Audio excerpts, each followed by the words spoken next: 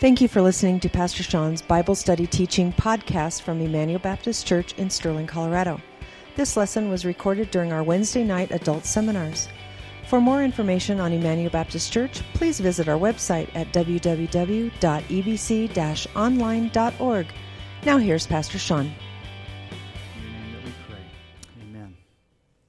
All right, so I'm going to play a little game tonight, and the list is on your sheet, but I'm going to list out a famous inventor, and you got to tell me what they invented.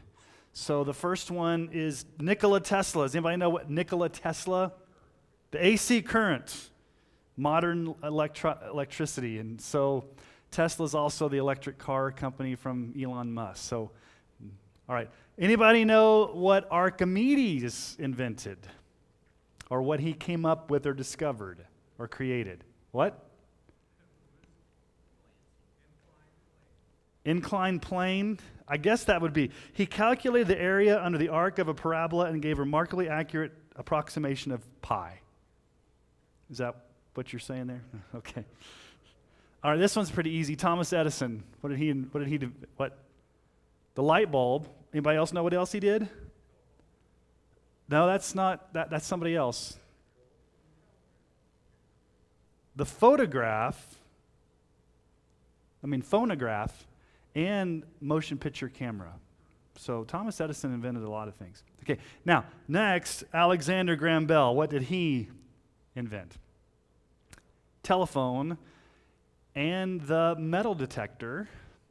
And does anybody know that he was the founding member of the National Geographic Society in 1888?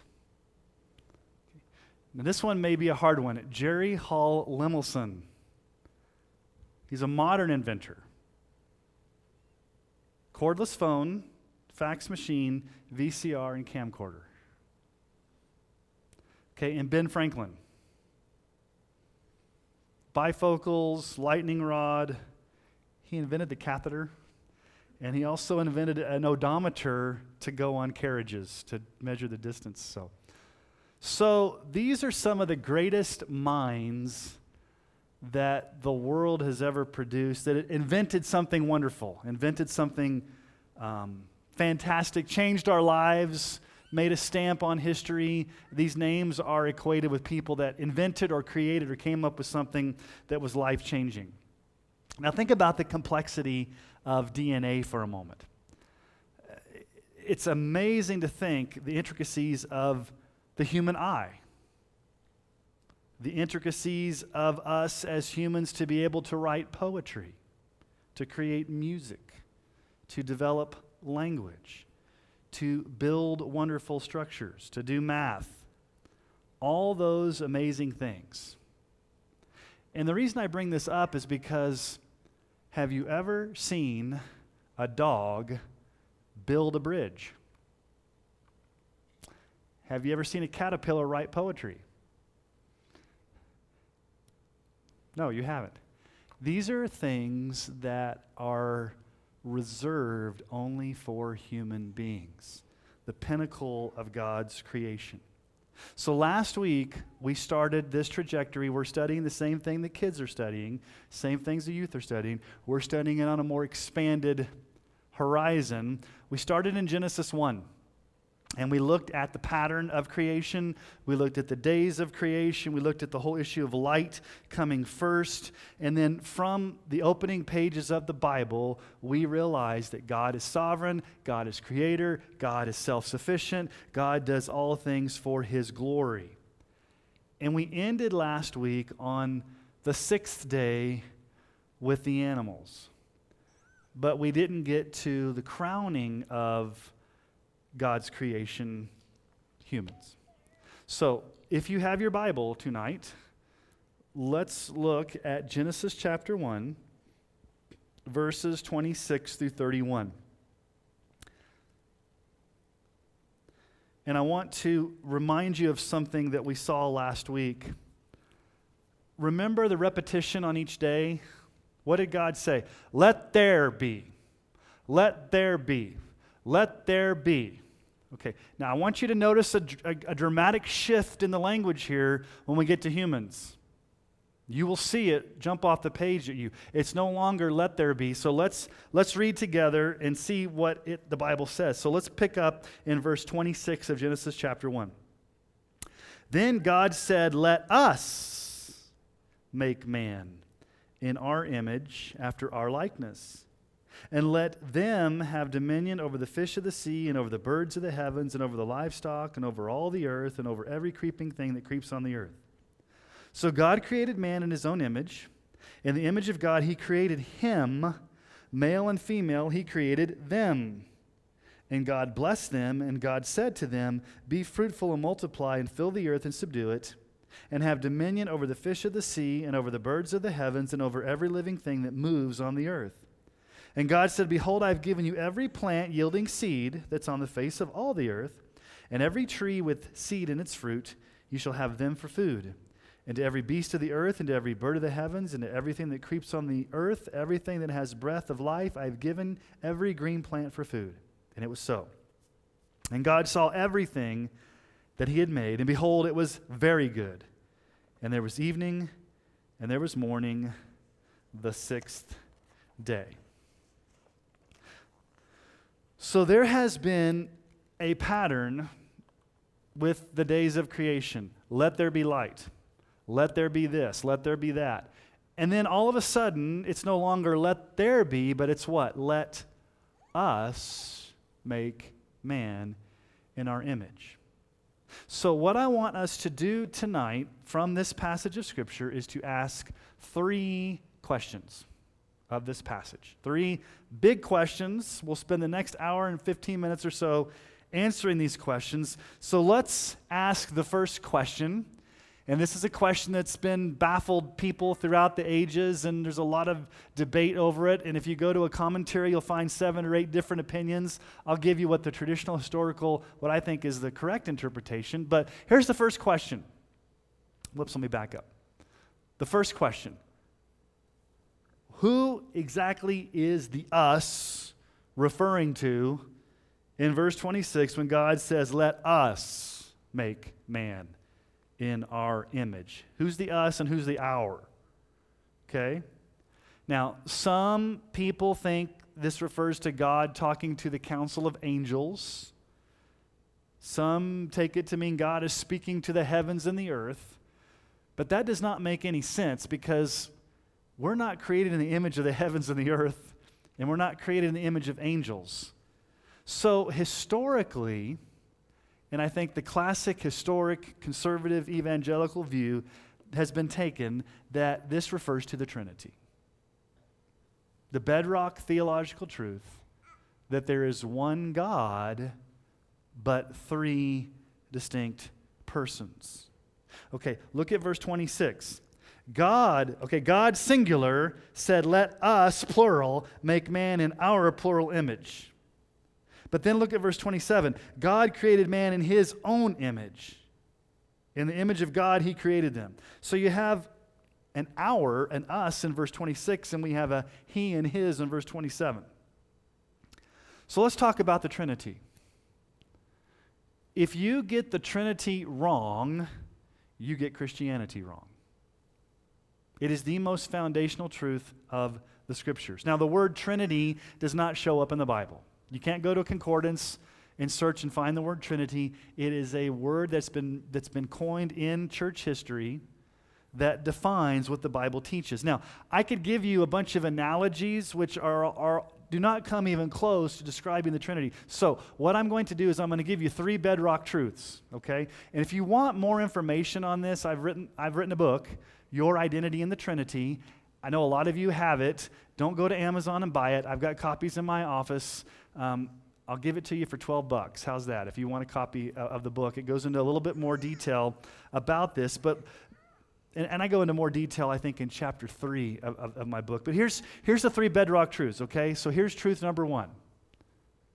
There is only one God. Monotheism, one God. We don't worship a bunch of different gods. When we go to South Asia, some of you in this room have gone, like in that section over there. Hindus worship millions of different of gods. The Bible says, "Hear, O Israel, the Lord your God, the Lord is one." We worship one God. One in essence. You may want to write that word essence or being. That's kind of the traditional language, one in being. Okay? So that's truth number one. There is one God, one in essence, one in being. But second bedrock truth, I want you to think about this. So like if I had a stool up here, I don't think there is a stool up here, but if I had a stool up here and it had 3 legs, but one of those legs was missing, what would happen to the stool?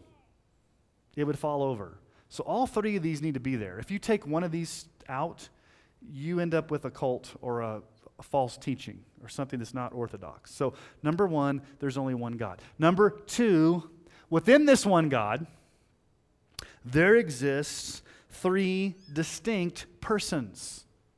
Who are these 3 distinct persons? You've got the Father, the Son, and the Holy Spirit. 3 distinct persons. So let me ask you some questions. Is the Father the same person as the Son? No. Is the Holy Spirit the same person as the Father? No. Is the Son the same person as the Holy Spirit? No. They are 3 distinct persons, but they all share the same essence as God. Now, a perfect example of this would be at Jesus' baptism.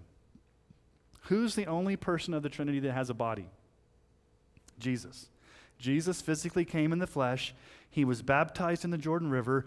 Who spoke from heaven? The Father said, "This is my beloved Son." Unless Jesus is a good ventriloquist and he threw his voice up there. No, God the Father is speaking to his Son, and then the Holy Spirit comes as a dove and lands upon him. So you see 3 distinct persons. Okay? So one God, 3 distinct persons, but then here's the third truth. All 3 persons of the Trinity are co-equal and co-eternal. Meaning that the Father has always existed. The Son has always existed. The Holy Spirit has always existed. They did not come into being. They've always been. And they're equal as far as their godhood. Jesus is fully God. The Father's fully God. The Holy Spirit's fully God. They all share the same essence of godhood, yet within 3 distinct persons. Okay? So just 2 passages of Scripture that kind of you see the Trinity. There's a bunch in the Bible you could look at, but the Great Commission, I lost my PowerPoint. Can somebody go find Tarina? I don't know where she went, or somebody needs to go. I don't know what happened back there, but you guys have a sheet, but I can't see what's going on, but I can see what's going on here. If you guys are okay with that. So Matthew 28, 19 through 20. "Go therefore and make disciples of all nations, baptizing them," and I want you to notice the language, "baptizing them in the name of the Father and of the Son and of the Holy Spirit, teaching them to observe all that I have commanded you, and behold, I'm with you always to the end of the age." Now, Jesus was not very good at grammar, was he? How many persons are there? 3 persons, right? But name is in singular.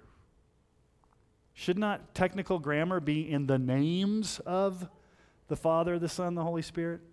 Well, yes, if you were going to be an English teacher and grade for points here, but there's a theological reason why it's the name, singular, of the Father, the Son, the Holy Spirit. 3 distinct persons that share the same essence of God, godhood.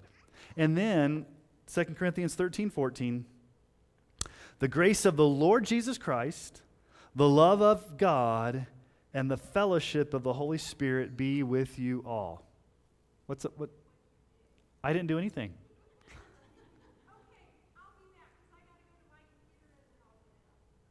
That's fine. Do you guys really care? Do you like to have it on the screen, or does it matter? I ran out of handouts. Can you make more handouts? Okay, there's more people here tonight than I expected. Can you guys share while she's... Yeah, I'm glad we have our ministry assistants here tonight to help out. That's good. So you see all 3 persons of the Trinity in there. You see Lord Jesus Christ the Son, God the Father, and the Holy Spirit.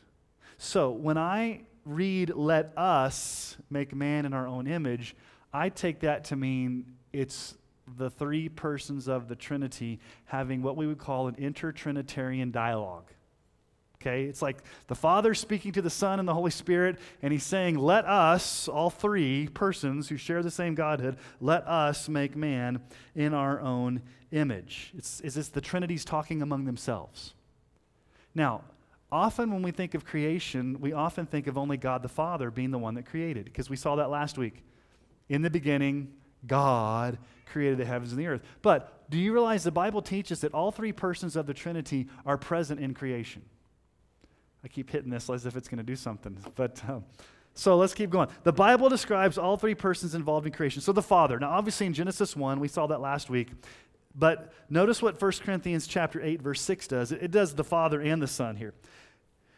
Yet for us there's one God, the Father, from whom are all things and for whom we exist, and one Lord, Jesus Christ, through whom are all things and through whom we exist. So even in that passage, Paul says everything comes from God the Father and God the Son. He distinguishes them as two distinct persons, the Father and the Son. Okay, what about Jesus the Son being in part of creation? John 1, 1 through 3. In the beginning was the Word, and the Word was with God, and the Word was God. He was in the beginning with God, and here's the point, verse 3. All things were made through him, and without him was not anything made that was made. It's talking about Jesus. And then in Colossians 1, 15 through 17, that's also talking about Jesus. He, Jesus, is the image of the invisible God, the firstborn of all creation, for by him all things were created, in heaven and on earth, visible and invisible, whether thrones or dominions or rulers or authorities, all things were created through him and for him, and he's before all things, and in him all things hold together. Now, look at verse 17 on your sheet there. In him all things hold together. You know what the Greek word is there for all things hold together? It's where we get our word sustained. It's actually the Greek word sustaneo. He sustains all things. In other words, we would fly off the planet because of weird gravitational pull or whatever if Jesus did not sustain and hold all things together.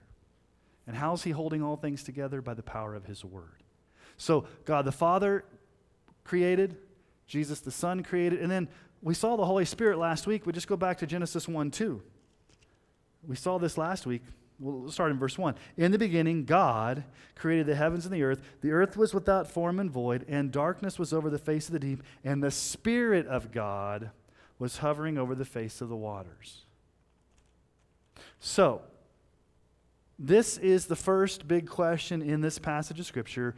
Why such a dramatic shift from the first 6 times, let there be, let there be, let there be, let there be, and all of a sudden, let us? It should just jump off of the page. Now, wait a minute. The pattern's broken. What does that tell you theologically? There's something uniquely distinct about the creation of humans that's different than everything else. Let us make man. Okay, that's the first question. What does the let us mean?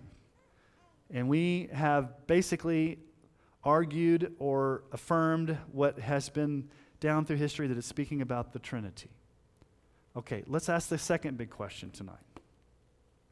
What does it mean to be created in the image and likeness of God? If you remember from last week, the animals were created after their own kind. They're created after their own kind. But humans are said to be created in the image of God. So if you look there, verse 26, God said, let us make man. Now, the Hebrew word for man there is where we get the word Adam. Adam. So Adam can be literally Adam, the first man, but it's also the word for man in Hebrew. Let us make Adam, man, literally the first man, Adam. Now, what in the world does it mean to be created in the image and likeness of God? Does it mean that we physically look like God? Can't mean that, because God is spirit. God the Father does not have flesh and blood. He's spirit. So is it talking about physical likeness, or is it talking about something else? So there's a lot of different, there's a lot of debate as far as what does it mean to be created in the image of God. So let's unpack and ask this question tonight. So the traditional view is that we have mental and spiritual qualities that we share with God that set us apart from animals. And what are those? We can create, we can think, we can form language, we can have a spiritual relationship with God in ways that are different from plants and animals. Okay, so being created in the image of God, just at the basic understanding is we have rationality, we have agency, we have a soul, we can commune with God, we can create language. We are not little gods, like the way some televangelists teach. We are made in the likeness of God. So here's the first thing we need to understand. Man is a dependent creature, not independent and autonomous. Okay. Remember what I said last week? Our culture needs to go back to Genesis chapter 1. Because what do you hear today? And we're going to talk about this here in just a moment with the third question. We're getting there. What do you hear in our culture today? I'm just being me. You have no right to tell me how I can live. I can be whoever I want. I can choose my own boundaries. I can choose my own self-expression. I can be who I want to be. There are no rules. There are no boundaries. There is no order. I am in charge of my life, and don't tell me what to do. That's what autonomy means. Autonomy means self-rule. Independent means I'm not going to depend upon God. So from the very beginning, who's in charge? God or man? God. God created us in his image. And just think of that, the power of God. Are you getting it worked out, Trina? We are on Isaiah 40, 25 through 28. So to whom, this is God speaking, to whom then will you compare me that I should be like him, says the Holy One. Lift up your eyes and see who created these. Who brings out their host by number, calling them all by name? By the greatness of his might and because he's strong in power, not one is missing. Why do you say, O Jacob, and speak, O Israel, my way is hidden from the Lord, and my right is disregarded by my God? Have you not known? Have you not heard? The Lord is the everlasting God, the creator of the ends of the earth. He does not faint or grow weary. His understanding is unsearchable. Now think about this for a moment. God not only created all the stars, but he knows them all by name. How many stars are there just in our galaxy? And it says not one is missing. Okay, who's in charge?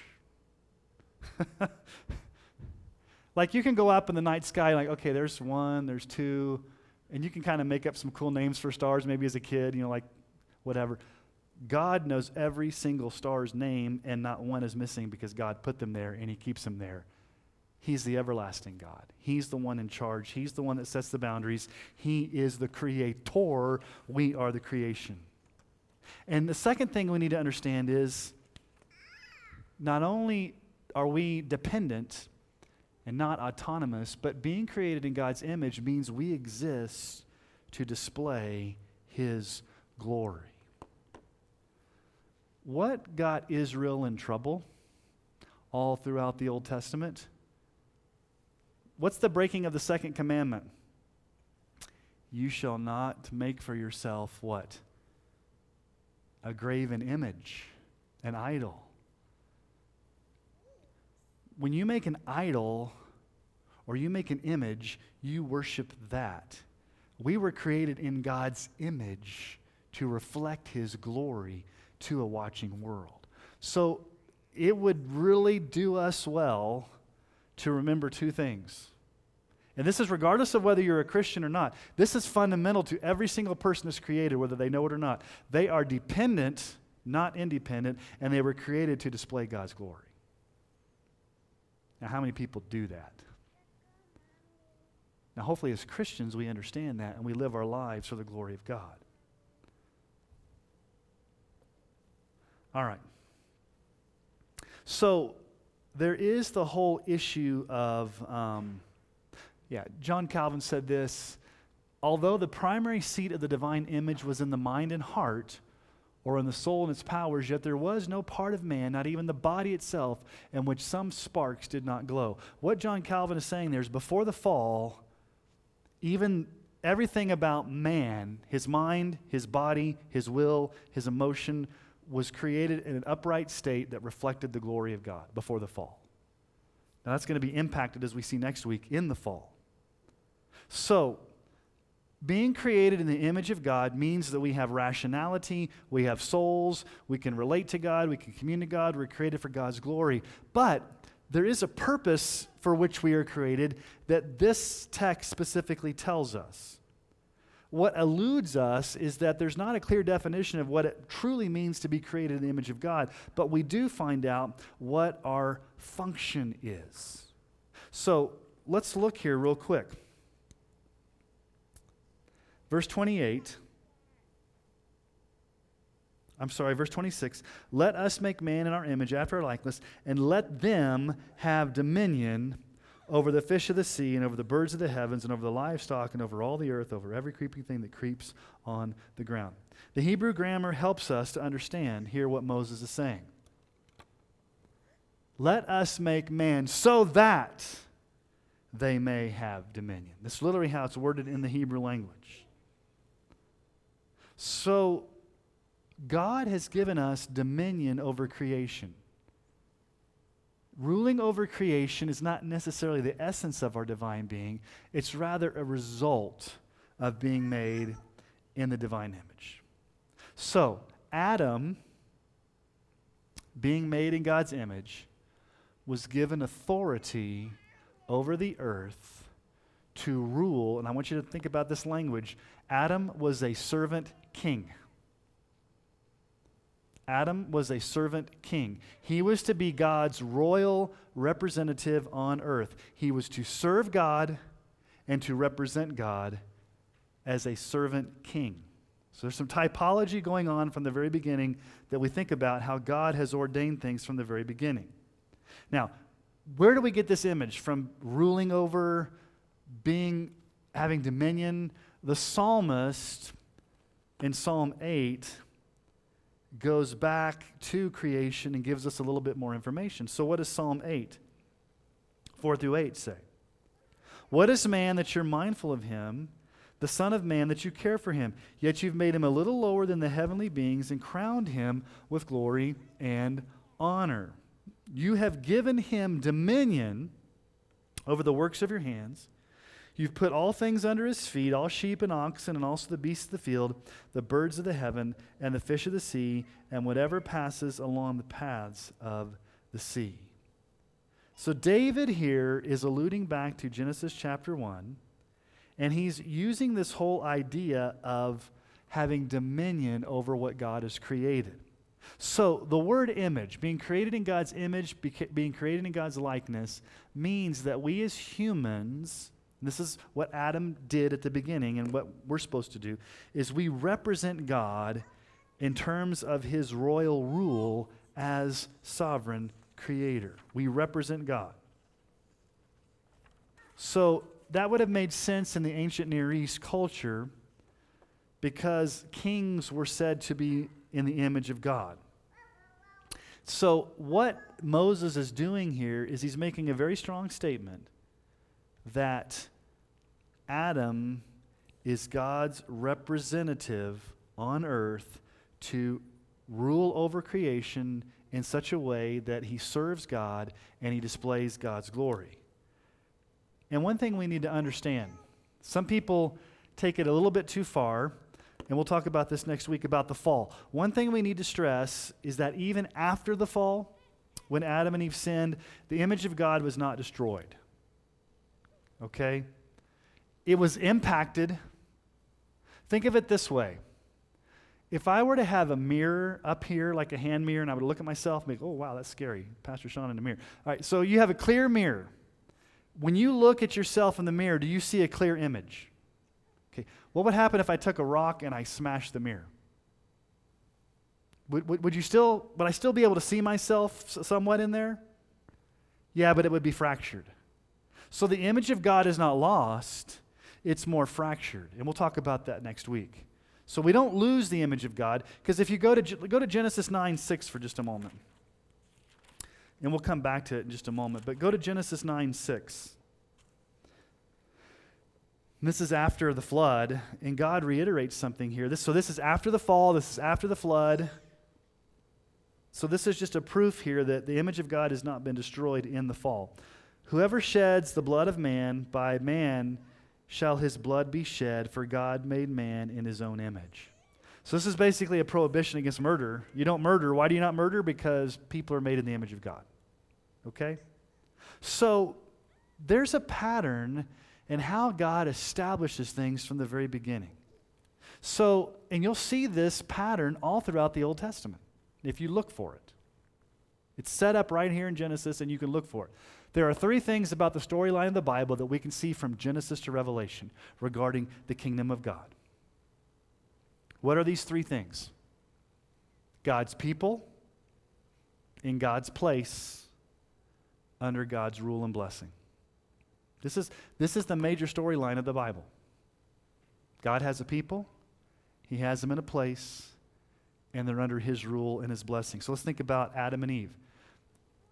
Adam and Eve are God's people. What's the place they're in? The Garden of Eden. They're under His rule and His blessing.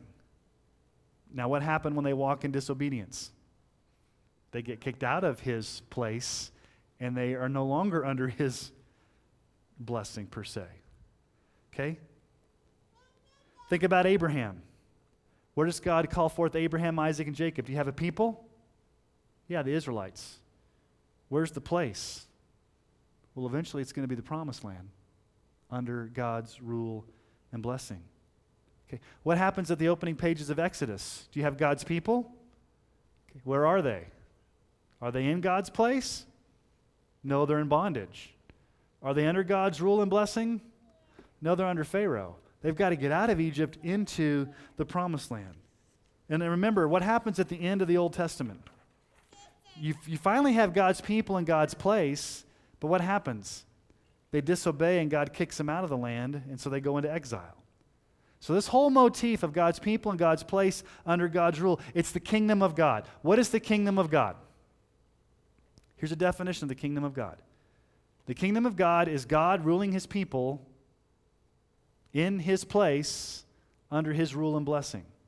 And it shows up all throughout the Old Testament. Now, it's different now that Christ has come, because the rule is not necessarily a physical place like Israel or ancient Egypt or whatever. The place now is in our hearts. And then ultimately in the future, where's the place going to be? Heaven. Okay? So when Jesus comes on the scene, what's the first thing that Jesus preaches when He comes on the scene in Mark? After Jesus was arrested, Jesus came into Galilee proclaiming the gospel of God and saying, the time is fulfilled, the kingdom of God is at hand, repent and believe the gospel. The kingdom of God is at hand. That's what Jesus preaches.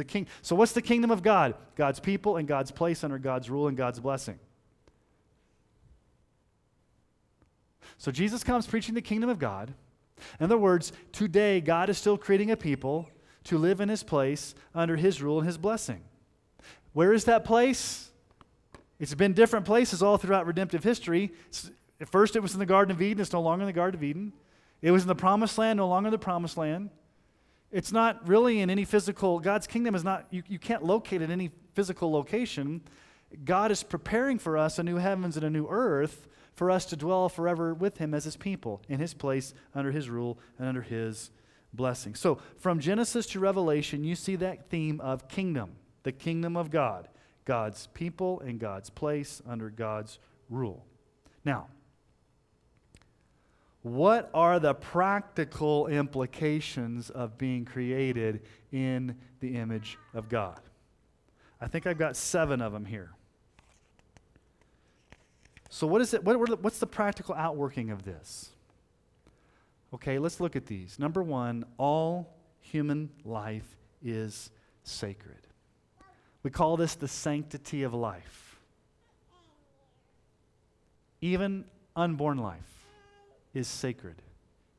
From conception to death and everywhere in between, human life is sacred.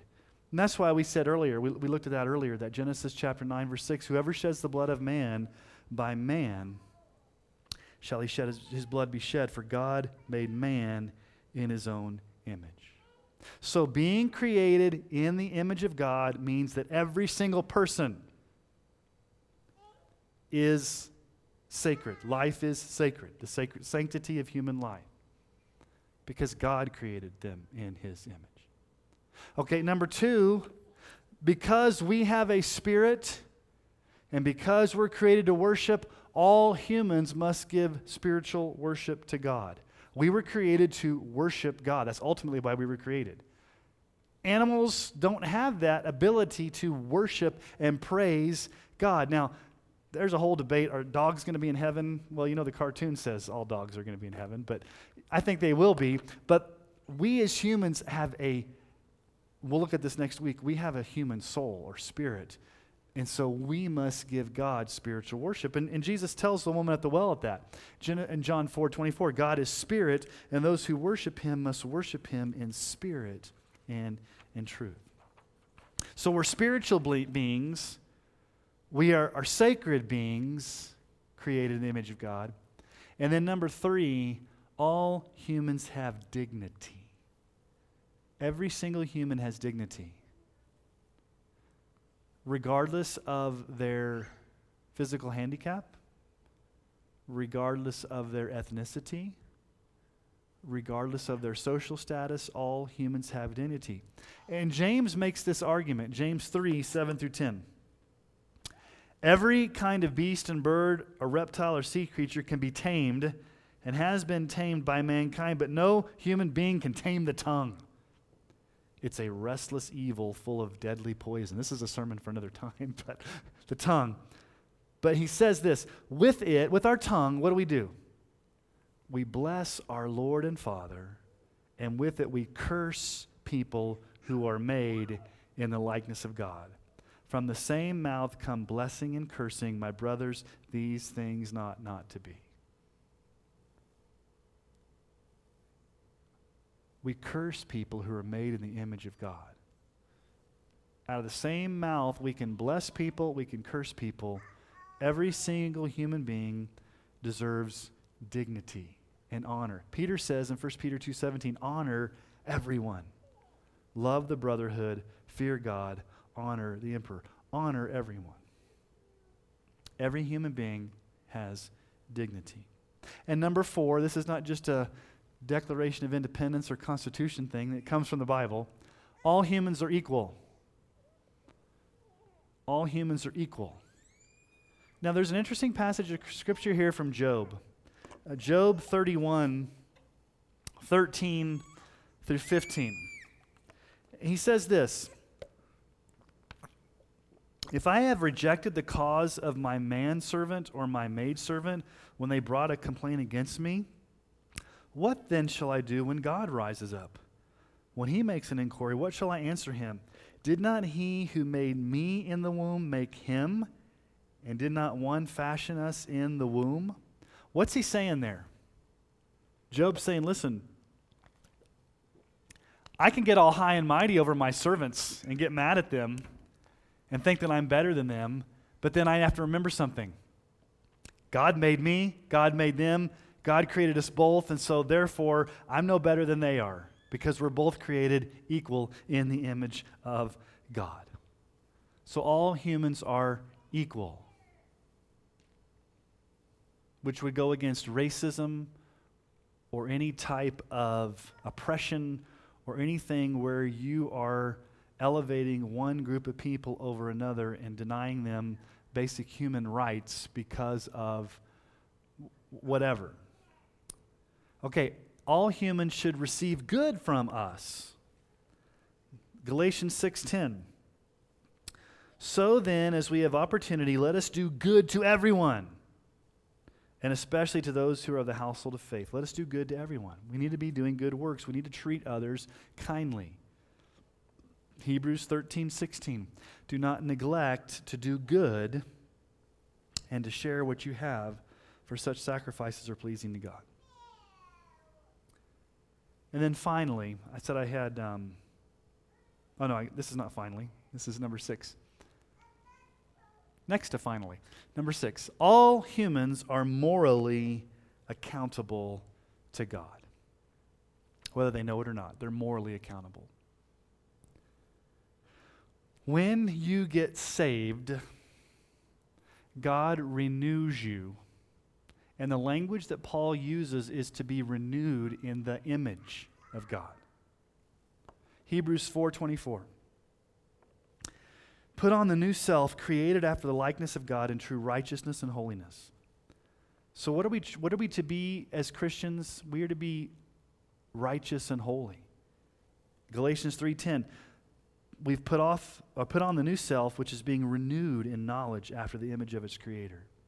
So we are being renewed to be in the image of God, and therefore we are morally accountable to God as his creation. We talked about that earlier. We're not autonomous. We're not independent. We are dependent. We are accountable. And then being created in the image of God, having a soul, having all these things means that all humans have an eternal destiny. Let me just say it this way. Every single human will have eternal life. It's not a matter of whether you're going to have eternal life. The issue is where. Is eternal life going to be in heaven, or is eternal life going to be in hell? But you're going to live for eternity. You were created in the image of God to live forever in eternity, one way or the other. So Jesus says in John 5:29 or 28 and 29, do not marvel at this, for an hour is coming when all who are in the tombs will hear his voice and come out. Those who've done good to the resurrection of life, and those who've done evil to the resurrection of judgment. And obviously you go to Revelation, you find out the lake of fire and the great white throne judgment. So being created in the image of God is something that we should not take lightly. We have dignity. All human life is sacred. We are created for God's glory. We have eternal destinies. We have souls. We relate to God. We were created to steward God's earth. We were created to glorify God. We are created in the image of God. So those are the first two questions tonight. What does it mean, let us? That's the Trinity. Number 2, what does it mean to be made in the image and likeness of God? Now here's the third and most controversial. We may get shut off tonight on Facebook or YouTube. We'll know. We'll see. If their bots are out there tracking us, okay? Here's the third thing. Why is there a biological and sexual distinction between humans and creation? And how does that affect our worldview today? Okay, read very carefully with your own eyes, okay? This is a radical statement. Verse 27 is very radical. God created man in his own image. In the image of God, he created them. Male and female, he created them. It's pretty plain, isn't it? Male and female, he created them. Now, it's interesting that he calls them what? Male and female. Not just man and woman, but male and female. Different Hebrew word there to denote their sexuality and their anatomy. In today's world, there's much confusion over gender, sex, and identity issues. So let's just jump right off the cliff and let's address a big hot topic that's going on right now. Let's address the transgender issue. Because there is transgender confusion galore in our culture all over the place. Bruce Jenner posed on the cover of Vanity Fair magazine back in 2015. Seems like that kind of launched this whole thing. That was just like 7 years ago. And the title of it was Call Me Caitlin. So he goes by Caitlin now. I think I've told you guys, there's a book written for 4-year-old children called The Gender Fairy, which states only you can choose whether you're a boy or girl. No one can tell you. It's written for 4-year-olds. Okay? So we are not only facing an uphill battle with secular culture, but it's creeping into the church. So here's why it's gotten very confusing. Okay, so I'm going to talk about some of these issues. We have former quote-unquote evangelicals who now have embraced same-sex marriage and the transgender issue full board. Okay, so I'm going to list names because you need to know these names. Matthew Vines is probably the leader of this. He's the author of God and the Gay Christian. He basically takes the Bible and says, I am a Bible-believing Christian, but homosexual marriage and all this stuff is okay. And basically, he has a Christian nonprofit that works to advance the LGBTQ movement in churches. So he goes into churches to teach churches how to move towards LGBTQ acceptance. Okay? David Gushee.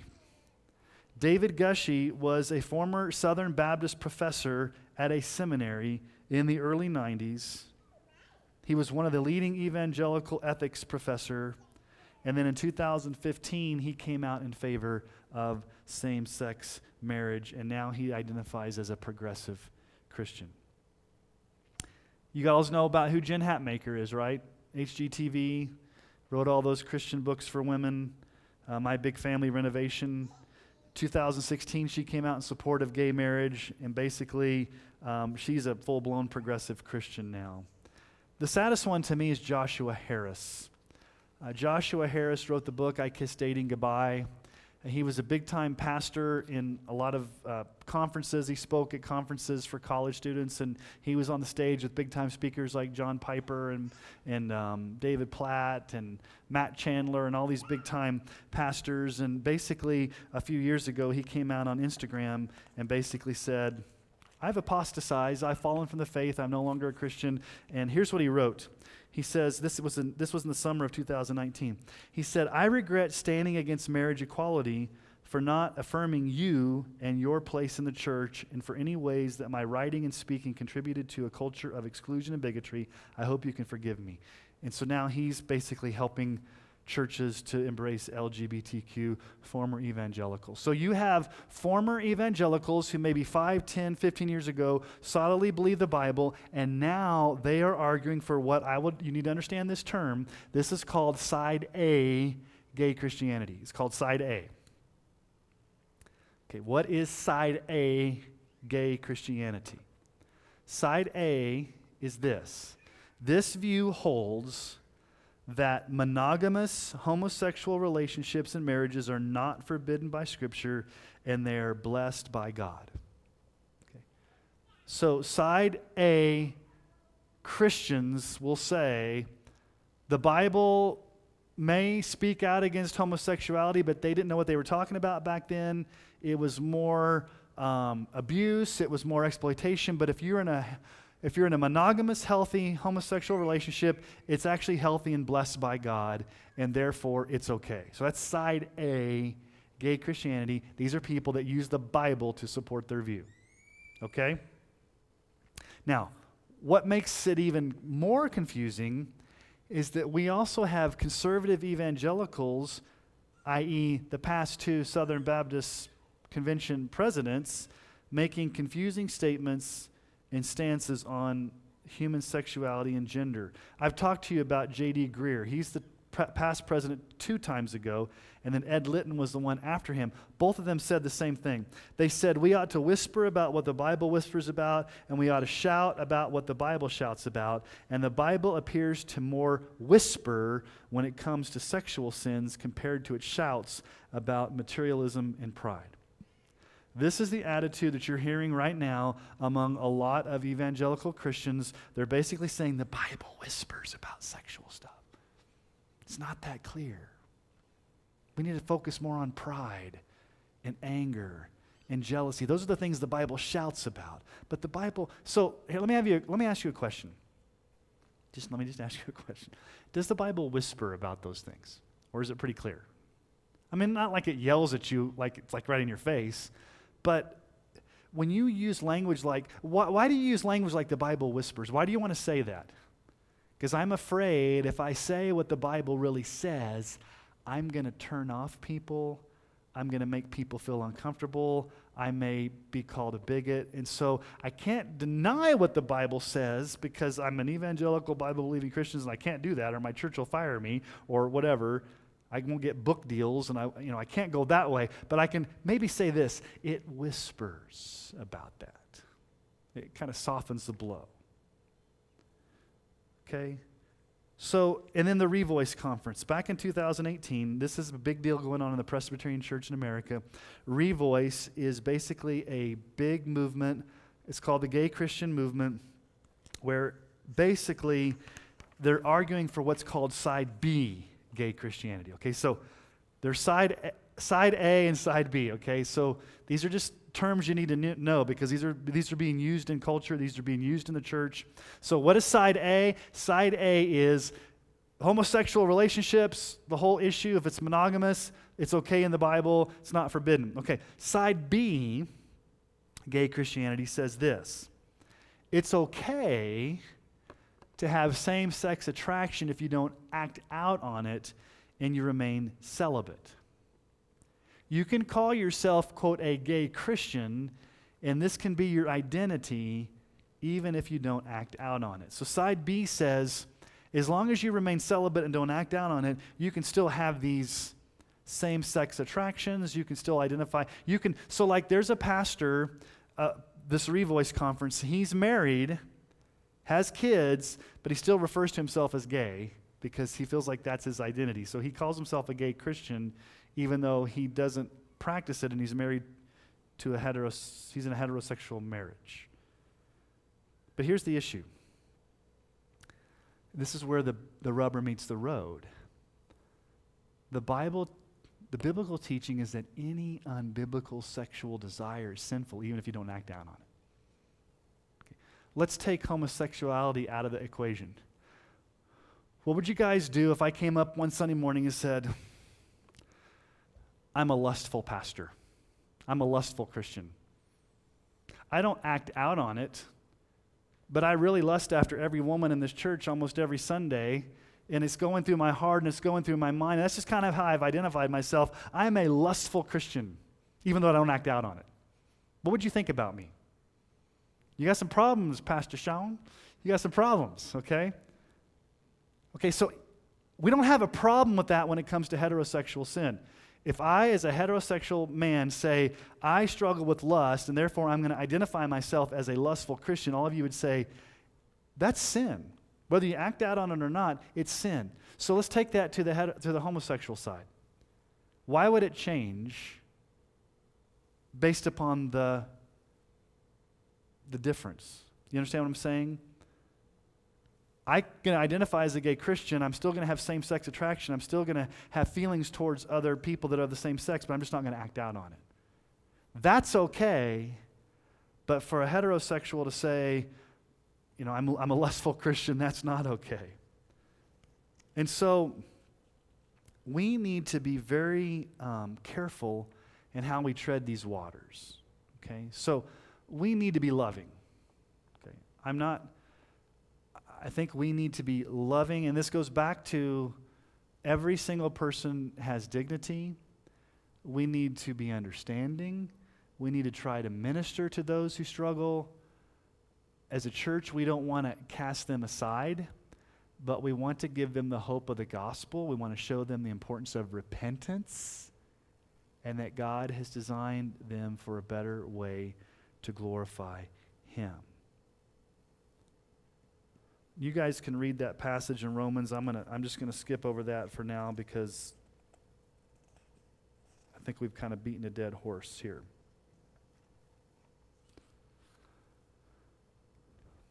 So there's a lot of confusion in our world today about what is a man and what is a woman and what is marriage. Next week we're going to talk about marriage. But before you get to marriage, you've got to understand what a man is and what a woman is so that you can understand what a biblical marriage is. Now, my biggest concern is that even today, there's legislation being put forth secretly in a budget spending bill in the Senate to basically codify the Equality Act that was passed by the House of Representatives, but it hasn't passed the Senate. And basically what the Equality Act would do is it would make it really difficult for churches to hold to biblical standards.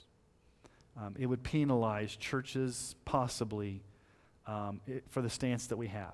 So let me give you an example. If the Equality Act were to pass and we were to have an event in our church where people came, we may have to be mandated to have gender-neutral bathrooms where both sexes could go into the bathrooms. We couldn't have men's bathrooms or women's bathrooms.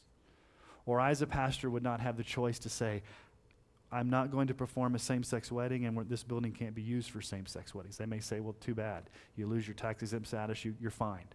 So there's some things that are coming down the pike that you need to be aware of in America that could make it very difficult for churches and pastors and Christians to stand up for biblical truth. And on the flip side, they're trying to indoctrinate your children early. I mean, you know what's going on with Blue's Clues, right? Does anybody here watch Blue's Clues anymore? Okay, Aiden watched Blue's Clues and he's a little... Good, I'm glad you're not watching Blue's Clues. But Blue's Clues now has got like gay pride stuff, and they've got the drag queen story hour, and they're bringing all this stuff into children's cartoons. And so you're starting to see a push into all areas of entertainment, into the school system. Don't think for a moment, be careful here. Don't think for a moment, just because we're out here in northeastern Colorado, in rural red state part of Colorado, that stuff like this won't come into our public schools. Now, here's what's happening.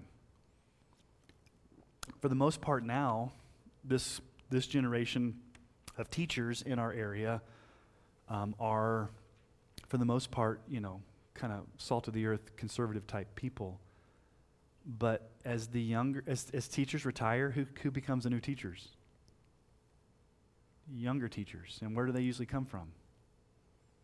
They come from this worldview. And so let me just put a plug in for this Saturday. This Saturday we're having a parenting conference on how to be a parent. It's a 3-hour training that we're going to talk about how you as parents need to be the primary disciplers of your children, and that you can't abdicate that off to anybody else. You're the primary responsibility to raise your children. And so there's just a lot of confusion in that. All right, so let's recap, and then we'll ask some questions. So let's just recap the 3 things that we've seen. That we've asked 3 questions tonight. And let's just recap the 3 answers to these questions based upon this passage of Scripture. So first, we asked the question, what does it mean, let us make man in our image? So here's the first thing. The triune God, the Father, the Son, the Holy Spirit, planned our existence through a special act of creation on the 6th day. God the Father, God the Son, God the Holy Spirit, the triune God planned sovereignly our creation, our special creation. And number 2, what does it mean to be made in the image of God? Second, humans are specially created in the image of God, which means that we are morally and spiritually dependent and accountable to God.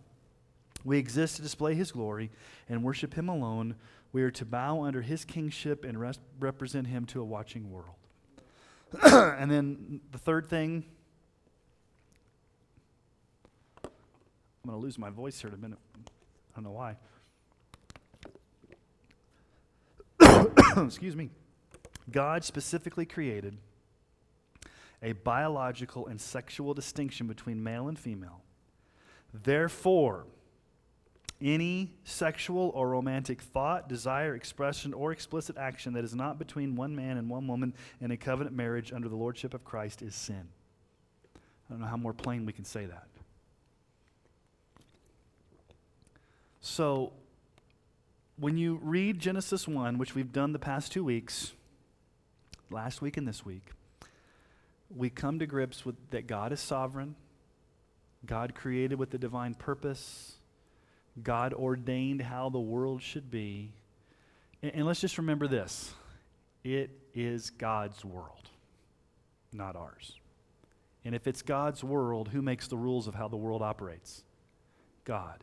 And when you go against God's rules, all it's going to bring you is misery. You're not going to flourish. You're not going to be joyful. You are not going to live for the purpose that God has called you when you go against His rules. So any attempt to change what God has ordained or God has created is rebellion. And sadly, what we'll see next week, well, actually in 2 weeks. Next week we're going to talk about Adam and Eve and marriage, and then the next week we'll talk about the fall. So that comes in a couple weeks. So that is Genesis chapter 1. We have any questions then for the next 10 or 12 minutes or so? I got done faster than I thought. Any questions online, Tarina? Come on now. Okay. I'm going to repeat your question just for the... Yeah, go ahead.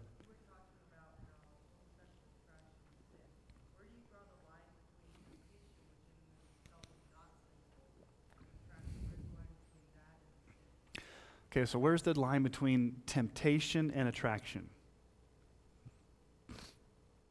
Well, let's turn to James chapter 1.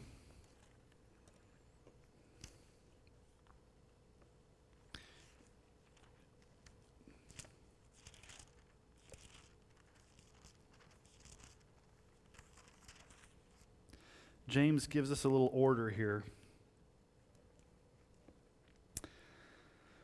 So let's go to verse 13. James chapter 1, verse 13. Everybody there? You there, Andrew? Since I'm asking your question? Okay.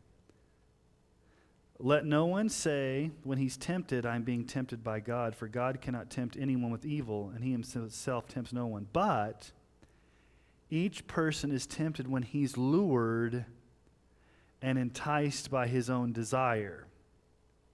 Then desire, when it has conceived, gives birth to sin, and sin, when it's fully grown, gives birth to death. Okay, so it starts with the desire. Okay? Now, you can be tempted and still not sin if you don't give in to the desire. It's when you give in to the desire or you give in to the action that you've sinned. Okay? So we need to be really careful, because what we're hearing a lot in our world today, even among Christians, is it's not a sin unless you act out on it. But Jesus says, and we talked about this, I think, the other night, the passage you read in Bible study the other night, that even if you look at a woman with lust, you've still committed adultery in your heart. So you don't have to commit the outward action to still have committed the sin. So sometimes temptation just pops in front of you when you least expect it, and at that moment you run. But for the most part, temptation is something that you need to avoid because you know where you're going to go to get tempted. In other words, don't put yourself in places where you're going to be tempted.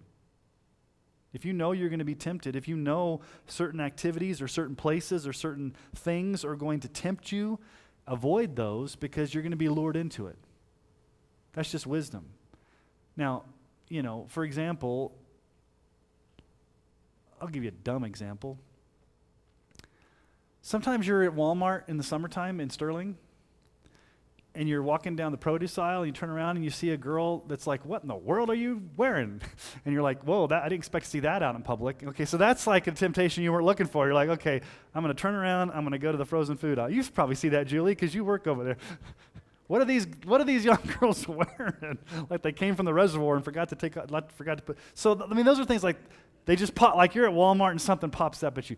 That's different than saying, okay, I'm going to purposely do this, or I'm going to put myself in this, or I know that I'm weak in this area, but I'm going to get up to the edge as close as I can because I'm really, really strong.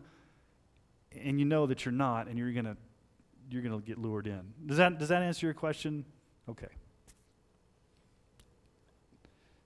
Yeah, my dad tells a story about a man that was a businessman that traveled a lot. And he, was always going to different hotels and traveled, and so he got into an elevator, and this woman got into the elevator, and she was dressed real provocatively, and she was kind of making eye contact with him, and she basically propositioned him in the elevator. Well, he was, his floor, I think, was like 34 or whatever, and they were on the first floor, and so he hit the buttons, and so he got out on the next floor and got away as fast as he could. That was his way of fleeing, was I don't care what floor I'm on, and he took the stairs all the way up to his next, to wherever he was, because he got out of the elevator as fast as he could. And that's something where you weren't expecting it, then you have to make a decision in that moment, what you're going to do. Other questions? Glenn? Yes.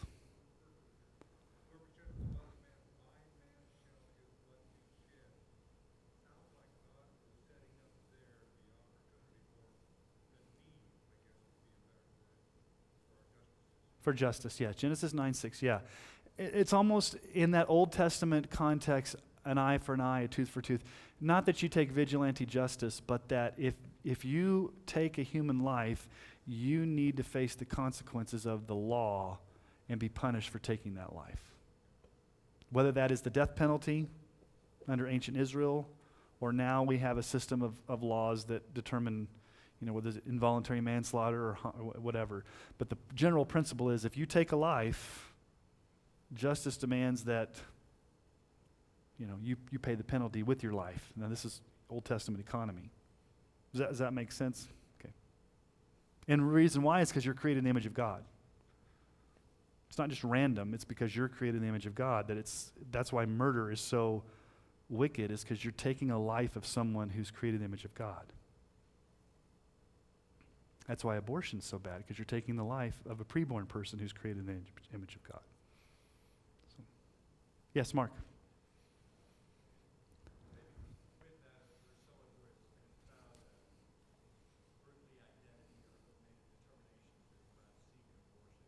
Mm-hmm.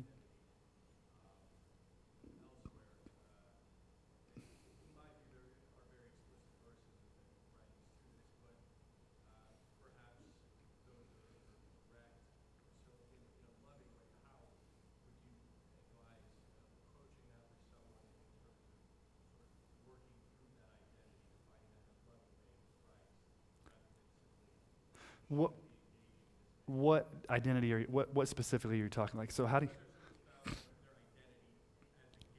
okay, so how do you lovingly address someone who has found that identity? Okay.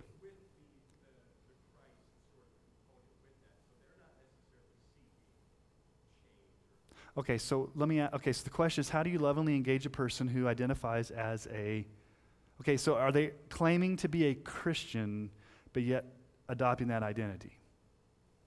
Because I think you would treat someone who's a non-Christian differently than you would treat a Christian, because a non-Christian does not claim to be a Christian, they're not regenerate, they're not born again, whereas a Christian claims to have experienced that and believes the Bible, but yet is not wanting to change. Is that kind of the question? Yes, because I think the second example Yeah, so how do you speak the truth in love? Okay, well, number one, you've got to be honest with what the Bible says, regardless of whether you're going to hurt a person's feelings. You have to speak the truth in love. Now, you don't have to be a jerk about it. You can be very kind and say, what you're doing is wrong, and it's not my opinion it's wrong. It's wrong because it's what the Bible says. And you say you accept the Bible, you say you're a Christian. What I've often done with a person I've asked two questions. I've asked the first question is, in your heart of hearts, can you truly say you're obeying God? And the second question I ask is, in your heart of hearts, can you truly say that you're glorifying God? And if they answer yes to both those questions, then for me there's a conscience searing, there's a blindness, there's a darkness there where they don't want to face that. But what I'm trying to get to is the root level of ultimately your identity is to glorify God, to live for God. And you want them to kind of get back to that base. And so regardless of whether they're a non-Christian or regardless of whether they're Christian, if they're living in sin, no matter what sin it is, what's the most important thing for them? Is it for them to change their sin, or is it for them to have a relationship with Christ? It's to have a relationship with Christ. And part of that involves repentance. And so I would kind of talk about, like, what is your view of repentance? How does this glorify God? How does this line up with what you believe about the Bible? And get them to start thinking about that. Because it's difficult, Mark, because you're dealing with deep, deep identity issues of people that are just struggling with those deep, deep, especially when it's like sexual issues. You're dealing with people that are like deeply, and it's going to take a lot of work and a lot of time and a lot of prayer. It's not like a quick fix. You don't want to come in guns blazing and, maybe there's a time and a place for rebuking somebody, but I think you need to know who the person is, and I think you need to speak the truth in love, and I think that's the fine line. How do you speak the truth but do it with love? I think there's two extremes. We either want to speak the truth and be jerks with no love, or we want to be lovey-dovey and never speak the truth. And it's like, how do you bring those two together and do what the Bible says? I think that's where a lot of Christians have a hard time. And I think nowadays it's more on this side of the love side as opposed to the truth side. Does that answer your question at all? Or? Okay. I thought I saw another hand over here.